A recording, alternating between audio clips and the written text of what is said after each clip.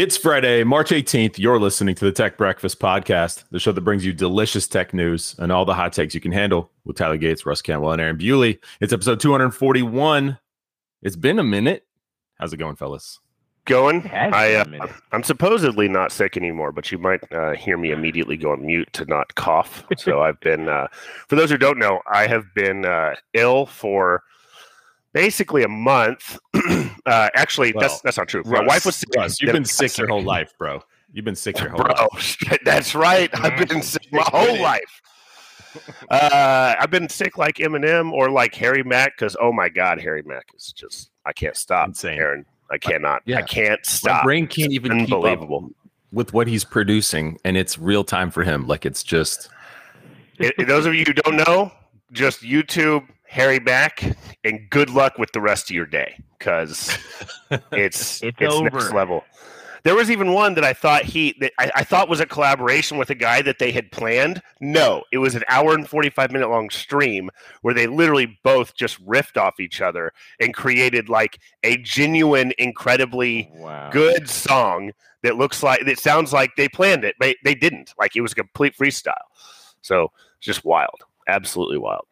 But anyways, not tech related other than YouTube. So let's keep rolling. Tyler, you said you had you were working on a story the other day. What you got? You said something about it. Yeah, you said something about like a DMCA. Takedown, something like that you agreed with. That's right. I already completely forgot because I've slept since then. Yeah. So someone I know, and I'll limit details because that would sort of defeat the purpose. I'm trying to think of the best way to say it. Basically, they had a falling out with someone that continued to use their names and likenesses, a la pictures, on a website that they did not want to have anything to do with anymore. And so she was asking me, it's like, how do I get rid of this? And I'm thinking like, well, I've never gone full black hat and tried to disrupt a hosted site or anything like that. So did some lookups, figured out where it was actually hosted, and then first thing I told her was, so this was you? If you initiated the takedown? I suggested they do, because the first suggestion I had was just I at some point in the past they had sort of co-administered the site, and I just said, well, see if you can regain control, and then you can strip your stuff and either hand it over or shut it down, whatever, right? Because it was a co-administered site at some point. They reached out to the hosting provider. The hosting provider basically said, no, we can't do that, which arguably a good thing, because if it were me, it probably would have been like social engineering, and I would have gotten a little sketch to get my stuff done. But then I thought about it for a second. I was like, well, wait, who took the pictures? And she said, well, I did on my iPhone or whatever. And I was like, sounds good enough to me. Why don't you use this process? And I sent her a link to DMCA sort of takedown form. Go back to the hosting provider and submit that form claiming that your name and the pictures are yours and they don't have rights to use them. Because in my experience, and usually making me angry in the process, DMCA, they do nothing except for take the stuff down and then summary execution of whatever it is that's being claimed, right? And sure enough, they accepted the form, and within like 3 hours, the site was offline. And of course, it's the whole site. There's not like the pictures off or something. They just totally killed the site, which is a fine outcome. Or did they just? No, they just took the form and were like, okay, and killed it. What? So this could be used in so many nefarious ways. Oh my gosh, yes. Excellent to know. But that was my take too. I was like, okay, one, I thought that might work. And now I am both giddy because it did, and I'm happy for my friend, right? But I'm also once again very upset with the process because it's completely absurd. Now, this is one case where I'd say, okay, well, that was the right thing to do. They wanted the site down. They didn't want to have anything to do with it, and the folks that are still hosting it were not playing nice. But should it be that easy to take a website off? That's scary, dude. So you used to be able to just stop anyone's mail because they wanted to make it easy for you to stop your own mail by just going to the USPS website and saying, hey, I live at this address. I want you to stop my mail from this date to that date. well, now you have to register and you have a password and you have to prove who you are and all this kind of fun stuff. But it was just funny because my wife is always on top of stuff when we travel, and she would do that. And she's like, this is terribly easy. If I wanted to stop some random person's mail because I was mad at them, it would take them a week or whatever to figure it out. You have to get it fixed. Yeah, that's so true. Now you're not stealing their mail; you're just stopping their mail. But right, to be able to take down somebody's site just like that, like it makes me wonder: was Drake listening to our podcast when we played Hotline Bling at the end of that episode? Probably. Drake, and he just went in and don't submit any more takedowns. Just let us play your stuff. Get wrecked, bro. Welcome to the show. Yeah, welcome to the show. Come on if you'd like. If you'd like to discuss DMCA takedowns yourself, you probably have a lot of experience with it. Well, what else has been going on in y'all's life? We've been off for about a month, and it's anything notable has happened in the last month. Globally, certainly a war. A war is going on. That's very unfortunate. There's a lot of right. stuff going there. Yeah, I read about that a lot. I've been obsessing over daily. it. I spent a significant amount of time learning about the difference between capitalism and communism, which, by the way, you sort of say to yourself, you're like, well, I know what communism is. It's like, but do you really? Because I've never really looked into it. And then I did. And what I learned through that was sort of shocking to me. Russia is not a communist country. Okay. Yeah, right. Because it's because of Putin, right? Like, well, actually, that would be a good point. Government style. It's not because of him. Yeah, but not all Russian property is publicly owned, right? And well, you know more than I did. Yeah, they're not all paid. Anyway, sorry. Go ahead. Tell us what you learned. You're getting down to the specifics, which isn't really the reality of what it is.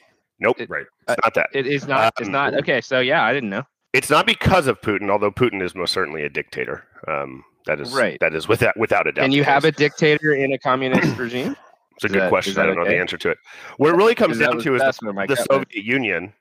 So let me go through this. The fall of the Soviet Union was when they were even though they were called the whatever it was of Soviet republics. They at the end of the day, during the fall of the Soviet Union, they came back as essentially a multi-party republic. And the key thing for a communist country is that there can only be one party. And then, of course, there's the concept of lack of private ownership. Now, China is a communist country, one of like 4 left in the world, and definitely the most successful, but it is a capitalist economic system. So it's like a state capitalist ran economic system, but it is as far as country and politics go, the way the country is ran is as a communist system. But the rise of economic power actually came through state-ran capitalism. So that was an interesting thing that I learned through this process. Just one learning. I found out how much I didn't know about communism, which I guess you just don't really learn about communism that much. Like, you know it exists, and you kind of know that it's not what we do. And that's it was vilified early in our life. Yeah, and I think probably. I think rightly so, based on the stuff. Yeah, I would say rightly so. Sure. But you've got China. So the ruling nations that are communist today: China, Cuba, Laos, North Korea, and Vietnam. I've been to a lot of those. There you go. And there's principles of communism that I can certainly get behind. I do think there's an element of human nature that's problematic, and I think that's ultimately why it largely fails. But I did listen to this podcast. I think I even texted you guys about it. That was yeah, you did. It's an interesting podcast where what they do is they bring 2 people on and they just debate a topic, with the podcast hosts being the neutral party, which I would say they're Switzerland, but it turns out they're not as neutral as they once were as of recent events.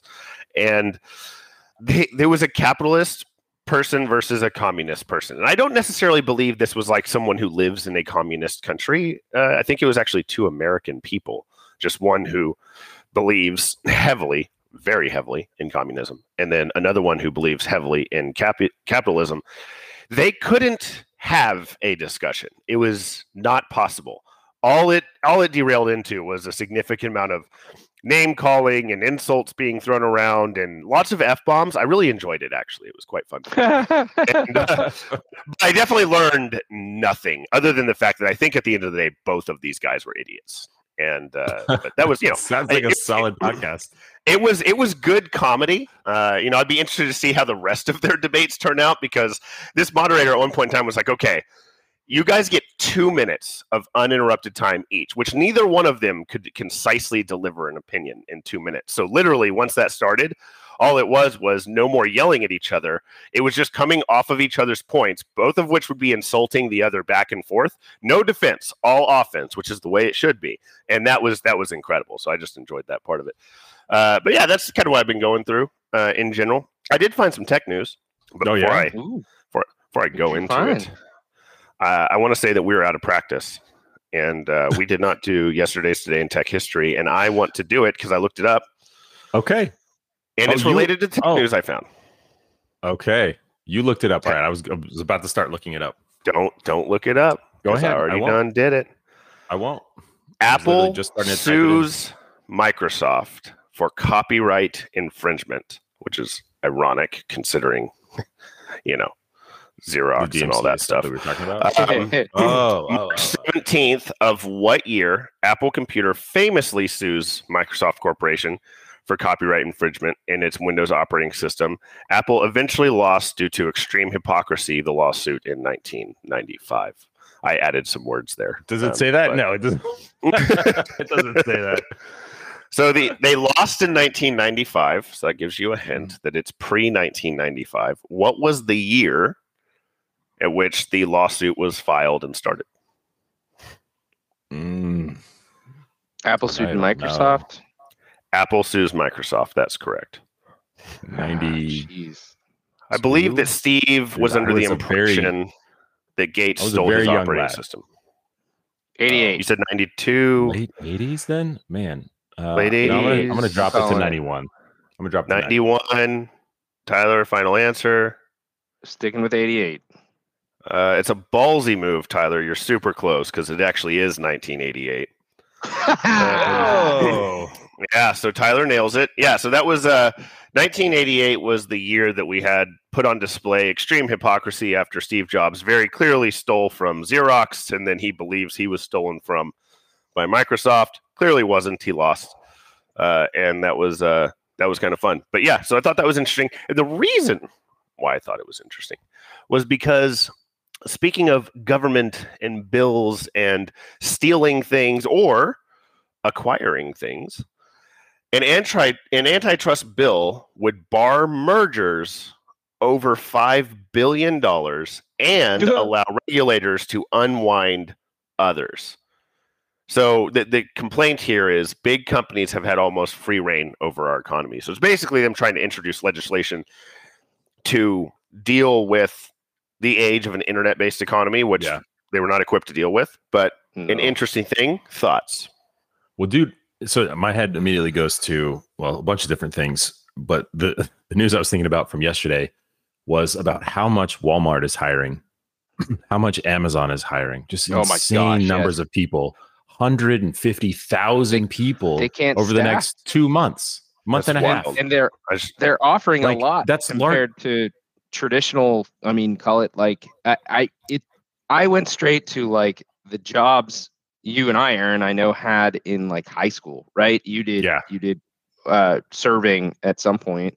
I was working at Blockbuster. You worked at a grocery store, like for me. Yeah, obviously, because you look so good all the time. Yeah, I do. But my point is, like, a bagger at a grocery store, especially if it's not one of the mega chains, a la Walmart, right? Their ability to keep up with what Walmart and Amazon are willing to pay somebody to stock a warehouse shelf, which I'm exaggerating because I know a lot of that's automated for Amazon now, but it's difficult. Like there are lots of local restaurants that have started to fail because actually I was thinking about this the other night. I'd be really curious about your guys' takes on this, but I think most of our listeners are familiar with the way that the U.S. food service industry works, and basically the company, the restaurant pays servers very little, and then the rest of their income is built off of tips, which is not normal throughout the world, but it's also kind of a constant source of frustration, I feel like, in the United States. Sure. And I think it has gotten much more acute because the general public didn't change the way they tipped and the base wages for servers have changed very, very, very little over the recent history. But the same people can go get $18 an hour with benefits from Amazon right around the corner, because at least where I am, there's lots of opportunities to work for Amazon, there being at least one large distribution center, possibly even two now, within the metropolitan area. And I don't know, it just seems to be highlighting something that's a total fail of how you kind of maintain that. Because I do think people would pay more for food. I think that's a very natural inflation. I pay more for apples than I did 6 weeks ago or 6 months ago already. Sure. But you go to a restaurant and their prices haven't changed a lot, or they're starting to, but I don't think that it's commensurate with like wage changes. And almost every store around us has postings up saying we're trying to hire people. But if I remember the way they used to try to hire us in high school, the three of us, like, no way. I would go work for Amazon or Walmart in a second for $15 to $18 an hour with benefits over YOLO on tips at a Tex-Mex place down the street. I think there's proof of, the theory that people would pay more for food. Here's my thought process. If you're paying servers more, you probably get more quality servers or people who want to do their jobs well, and because you're probably still going to tip, and that's never going to go away. By the way, ingrained at this point. A lesson that I learned many, many years ago when I was a kid. I actually told my dad about this the other day, and he didn't remember. It's funny how kids remember things that their parents did, but your parents don't remember their own things they did. But I was probably right. They don't think about it, but I think I was probably 7 or 8 years old, and we were at a restaurant, and I don't remember the restaurant or how big the bill was. I just remember my dad putting down a $20 bill for a tip. And I just remember thinking to myself, I was like, oh my gosh, $20 is an unlimited amount of money. And love it. That is insane that my dad would just give this waiter $20.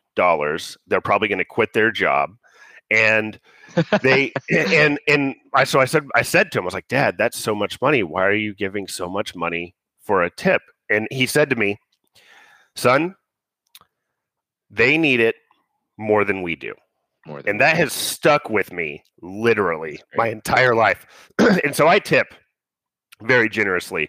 And some people have made comments to me about that over the years. And I literally just say the exact same thing to them that my dad said to me when I was like 7 or 8 years old. So first off, lesson for you people out there. They need it more than you do. So tip well. But if you think of DoorDash or Uber Eats, those have been very successful. And you definitely pay more for your food there. And you're paying for a certain type of service. Obviously, it's a different service.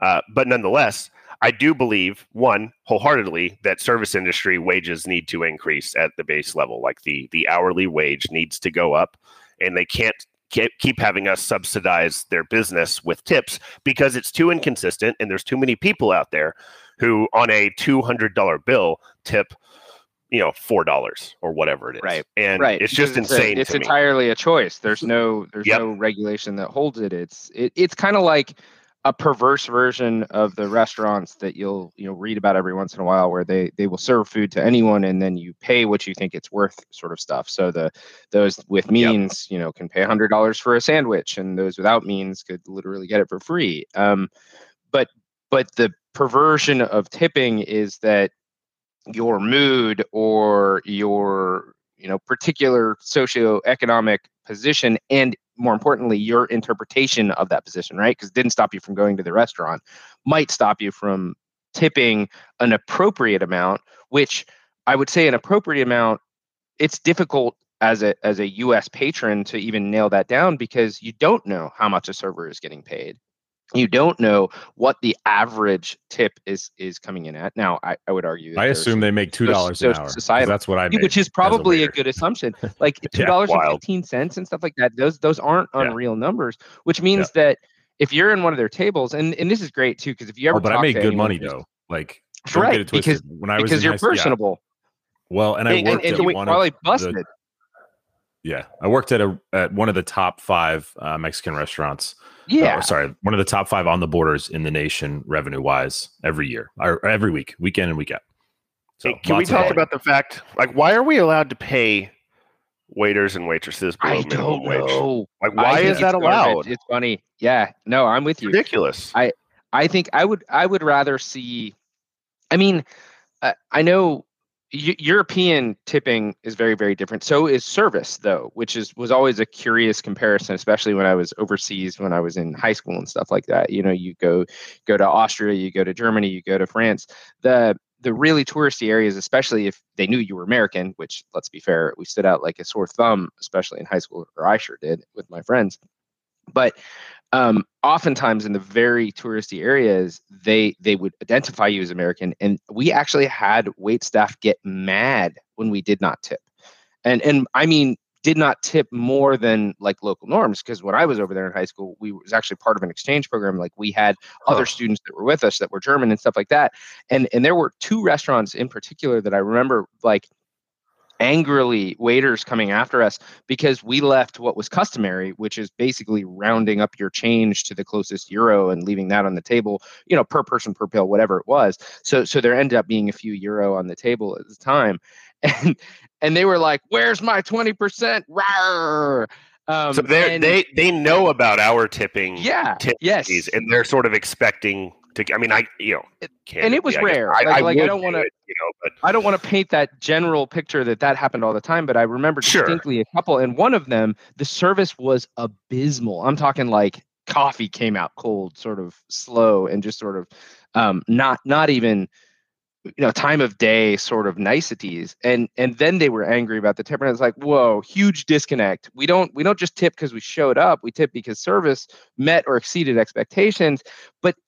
But it's still like those experiences always bring me back to like the way it functions now, and realizing that the servers in the United States get paid so little. But then you make an assumption that if everyone tips, you know, the customary 10, 15, 20%, then they probably do okay. But it's total YOLO. It's like rolling the dice on whether or not your average patron is going to be terrible at this whole game or math. Yeah, I'm such a sucker. I mean, I just like, I'm going to tip 20% minimum, even if like my food doesn't show up. I just like if you're an exceptionally good server, like you're going to get 30, sometimes 35%. Like I regularly on a, you know, like most of my $30 food bills turn into $40, or I'm sorry, like $40 to $45 food bills. Like literally, that's a very normal thing for me. It's just, I don't know. I think I just hate the way the whole thing is set up. And I like to think in my mind that I'm making that person's day better. And so to me, it's like, it's very like, it's a selfish thing almost that I do, because it makes me feel better about what I was doing. Before I lose you from the time here, can we come back to what we were talking about here with the growth of these companies? No, because I don't understand. Like, where do we? Where should we stop this? So Walmart employs 2.3 million people globally, 1.6 million people in the United States. Pretty well. Amazon employs 1.6 million people. Walmart just came out 2 days ago, and they said they're going to hire another 50,000 people by the end of April. Going to try to hire another 50,000. Yes, that's true. People. That's true. They want to. They want to. The headline is they want to hire more than 50,000 employees. That is just. And I saw an ad last year that Amazon was trying to do like 128,000. I mean, these are huge numbers. These could suck all of the, you know, prime age that they're targeting out of any market they're in. Okay, but even that 50,000 over the next, month and a half. What month? Where are we at in the month? Yeah, over the next month and a half. Yeah, so a bunch of it is delivery drivers, personal shoppers, as they're calling them, etc. When you go and order online and have it delivered to your house. But part of this too is more than 5,000 engineers, data scientists, tech experts, all this kind of stuff. Like, and Amazon is doing the same sort of thing. These two companies are vacuuming up tech people. Like, if we want to stay on the tech side of this conversation, yes, the level of effort of what they're doing is basically hiring people if they remotely smell like they're going to be valuable, and then dealing with it after the fact. No, seriously. Throw bodies at it, use the AI to clean it up. And then you have, oh my gosh, man. I don't know. So I feel uncomfortable even saying the words of like, do you put a cap on the amount of people that a company can have? Nope. Or No. you can't. No. Like that's not the type of, that's not what I believe. That's not the economy that we function in. We function in the economy where if Walmart wants to hire 50,000 people, and it includes everything from baggers, stockers, truck drivers, and software engineers, then they better show up. But do we want to live in a world offers and good benefits, and you have to fight for it? But do we want to live in a world where everyone works for Amazon or Walmart and they each have 10 million employees? It shouldn't be possible for them to constantly compete at top dollar for those people. It should not work itself out that way, or you start to run into antitrust areas where they have so much control over the ability for their competitors to actually compete for talent. Well, that's what there's probably something shady. From the antitrust piece, they're not acquiring people, they're just hiring more people and building more things. So is our government going to go to them and say, you can't do that? No. You can't build autonomous vehicles? No, but this is where I'm saying that the only way that they can sustain that workforce and maintain top level pay for all of them is by providing a service that exceeds their competition. If their competition is providing a better service, then they should have the profit, the revenue to be more aggressive in the hiring and continue to do so. That competition should, big old rabbit ears over here, should work itself out. But I don't think the government should come in and say, you can't hire. That's messed up. But we should make sure that their hiring practices are legal and that their mergers and acquisitions and the way that they're doing their business is above board, in my opinion. So I want to make this point before I have to go because I know the answer. Enlighten us, Russ. Yeah, I'm here to help. I think you guys know who Andrew Yang is. He ran for president. He actually did pretty well. Seems like a underdog story. Bunks actually gave me a book by his. I've probably gone through a few chapters of it so far. It's interesting. I don't agree with everything the guy is saying. Yeah, he does seem like a very sharp guy. I agree. American businessman, attorney, lobbyist, and political candidate. We should get him on the show, but I reached out to him, by the way, to have questions. I had just wanted to discuss universal basic income with him because I don't think I entirely agree with it, but I understand his premise. Here's an interesting tidbit about this whole thing, because I've thought about this a significant amount, because people ask me, it's like, what's going to happen when there's 4 companies in the world? And I think the concern is merit. There's merit to the concern that you have, Aaron, and there's merit to the thought process that you have, Tyler. I do believe there is sort of this non-linear nuance to the issues with Amazon in particular, because Amazon essentially has a business model that can operate at a loss for like 350 years. And Bezos knows this. And Bezos is fully aware of this. And he even stated directly from his mouth, he expects the business to fail one day because of this. And so, but that does create a weird problem where he can continue to offer and cause issues with competitors, market availability of resources, etc., because he has this cross section of businesses that lift each other up over time while one is distinctly losing money. And the retail business in particular, heavily supported by Amazon. And when we talk about, AWS, so when we talk about, people hiring 150,000 people, the majority of those are people to work with the retail store. There's obviously those engineers and data scientists, et cetera. Yeah. But a disproportionate amount of those are able to support that broader swath of $15 an hour employees. So I'll stop there for a moment and then I'll say, here's where I believe the market correction will have to take place, or we as humanity will probably cease to exist. And this is what I firmly believe. This is why I don't know if UBI is something we necessarily need. At some point in time, for any business to exist, whether it's capitalism or communism, throw it in there because I talked about it, you have to have customers. And you can't have customers if people don't have money. And so at some point in time, I believe, regardless of however many companies there are and antitrust bills and all of this, there will be a breaking point where we realize we have to figure out what we do, not just to ensure people have jobs, but businesses won't continue. For instance, Amazon will not be a business if it's the only business. And even if it's only Amazon and Walmart. But if you have two, if you have Amazon and Walmart, let's say I work for Amazon and I shop at Amazon and Walmart. If you shop at the Amazon problem? and Where's the Walmart, breakdown in that? I'll tell you exactly where it is. Amazon And my Web wife works for Services will Walmart, and she shops. Amazon Web Services will not be able to continue to support the retail business for Amazon's retail, and they won't be able to employ the same amount of people to run this. They won't be able to build their robots because there won't be any companies out there to build their robots for them.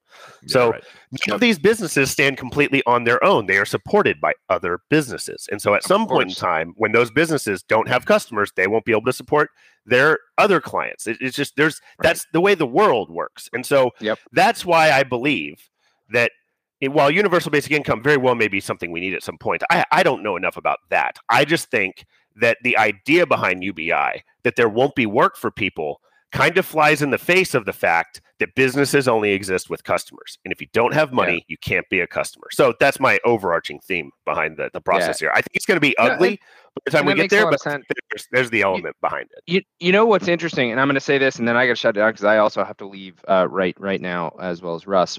But if what you said is true, it sounds totally reasonable. UBI would actually facilitate the consolidation down to a 2-company entity, because the problem with Amazon and Walmart hiring and holding everybody, right, is that those people's income pays taxes. They get a percentage of it as net. They spend it on their home, which is probably not Amazon or Walmart. Hopefully, fingers crossed, they don't cross over and say literally everything, their vehicle, insurance, stuff like that. But then their remaining dollars would be the only dollars available to go back into Amazon and Walmart. And it is not 100% of their take home, which means that it's a cycle that can't facilitate. Introduce UBI, and now it's basically tax dollars that are going back and being funneled into the pockets of people that would then turn around and spend it at the only 2 companies in the world. Well, that has facilitated the funneling of all income back to Amazon and Walmart, which effectively makes them state sponsored. And it's starting to look a lot like a different system, right? So, like the concept of UBI, I think is fascinating. But if you're worried about Amazon and Walmart being the only places to work, you probably don't want it, at least without some more coherent oversight. So it's funny how sometimes Tyler and I's brains work so similarly when we're very different people. But in the reality, so Andrew, sneak peek. That's the point I want to discuss. Like that's why when I look at this with my theory, I'm using air quotes here. It is what it is. It's not a theory. It's fact. You need customers to sustain a business. You do. Yes. I want to know what happens whenever this basically helps facilitate the thing that, in my mind, I believe we're trying to use UBI to solve. Now, here's the thing. I'm willing to have the conversation. I'm not sitting here and saying that this is the distinct end game here, but I think when we think about this at theory level, I just don't know if it considers that what I believe to be a very fundamental basis of fact. And so I want to, that's what I want to talk about. You may need some clever solutions to the problems, but then it's like you're introducing something to solve a problem you think you have. You're creating all these, tertiary problems, secondary, tertiary problems. And then you're spending all this time trying to solve those. And it turns out, maybe it was a bad idea to address. Let me leave you with this statement. Or let me leave you with this fact. I'm not too worried because it's only 1.3% of the people employed in the U.S. that work for either Amazon or Walmart. 1.3%. There you go. Okay, so maybe the other answer how you look is, at it, let's that's either make a sure small number or that's a really large number. I still think that's a really large number, but here, let's be selfish, United States citizens. Let's just let the rest of the world have universal basic income, and then Walmart and Amazon can be the only 2 entities in the entire world. And then it's just other national wealth that's funding. Wait, no, that also sounds awful. When do we start feeding the plants with slurm or whatever it is? Anyways, that brings another Tech Breakfast podcast to a close. Man, I'm glad we're back in the seat. I hope we can do this more often. Schedules have not been kind, but it has been fun. And that's it for the show today. Thanks for joining. Thanks for listening. Thanks for keeping us on the subscriber list. And we'll keep making content, throwing it your way, and we'll talk to you guys next week. I hope. Fingers crossed. Bye. The physical planet is a sphere, thus everything is cyclical. Later. I'm leaving. Goodbye. YouTube Harry Mack. Peace. Bye.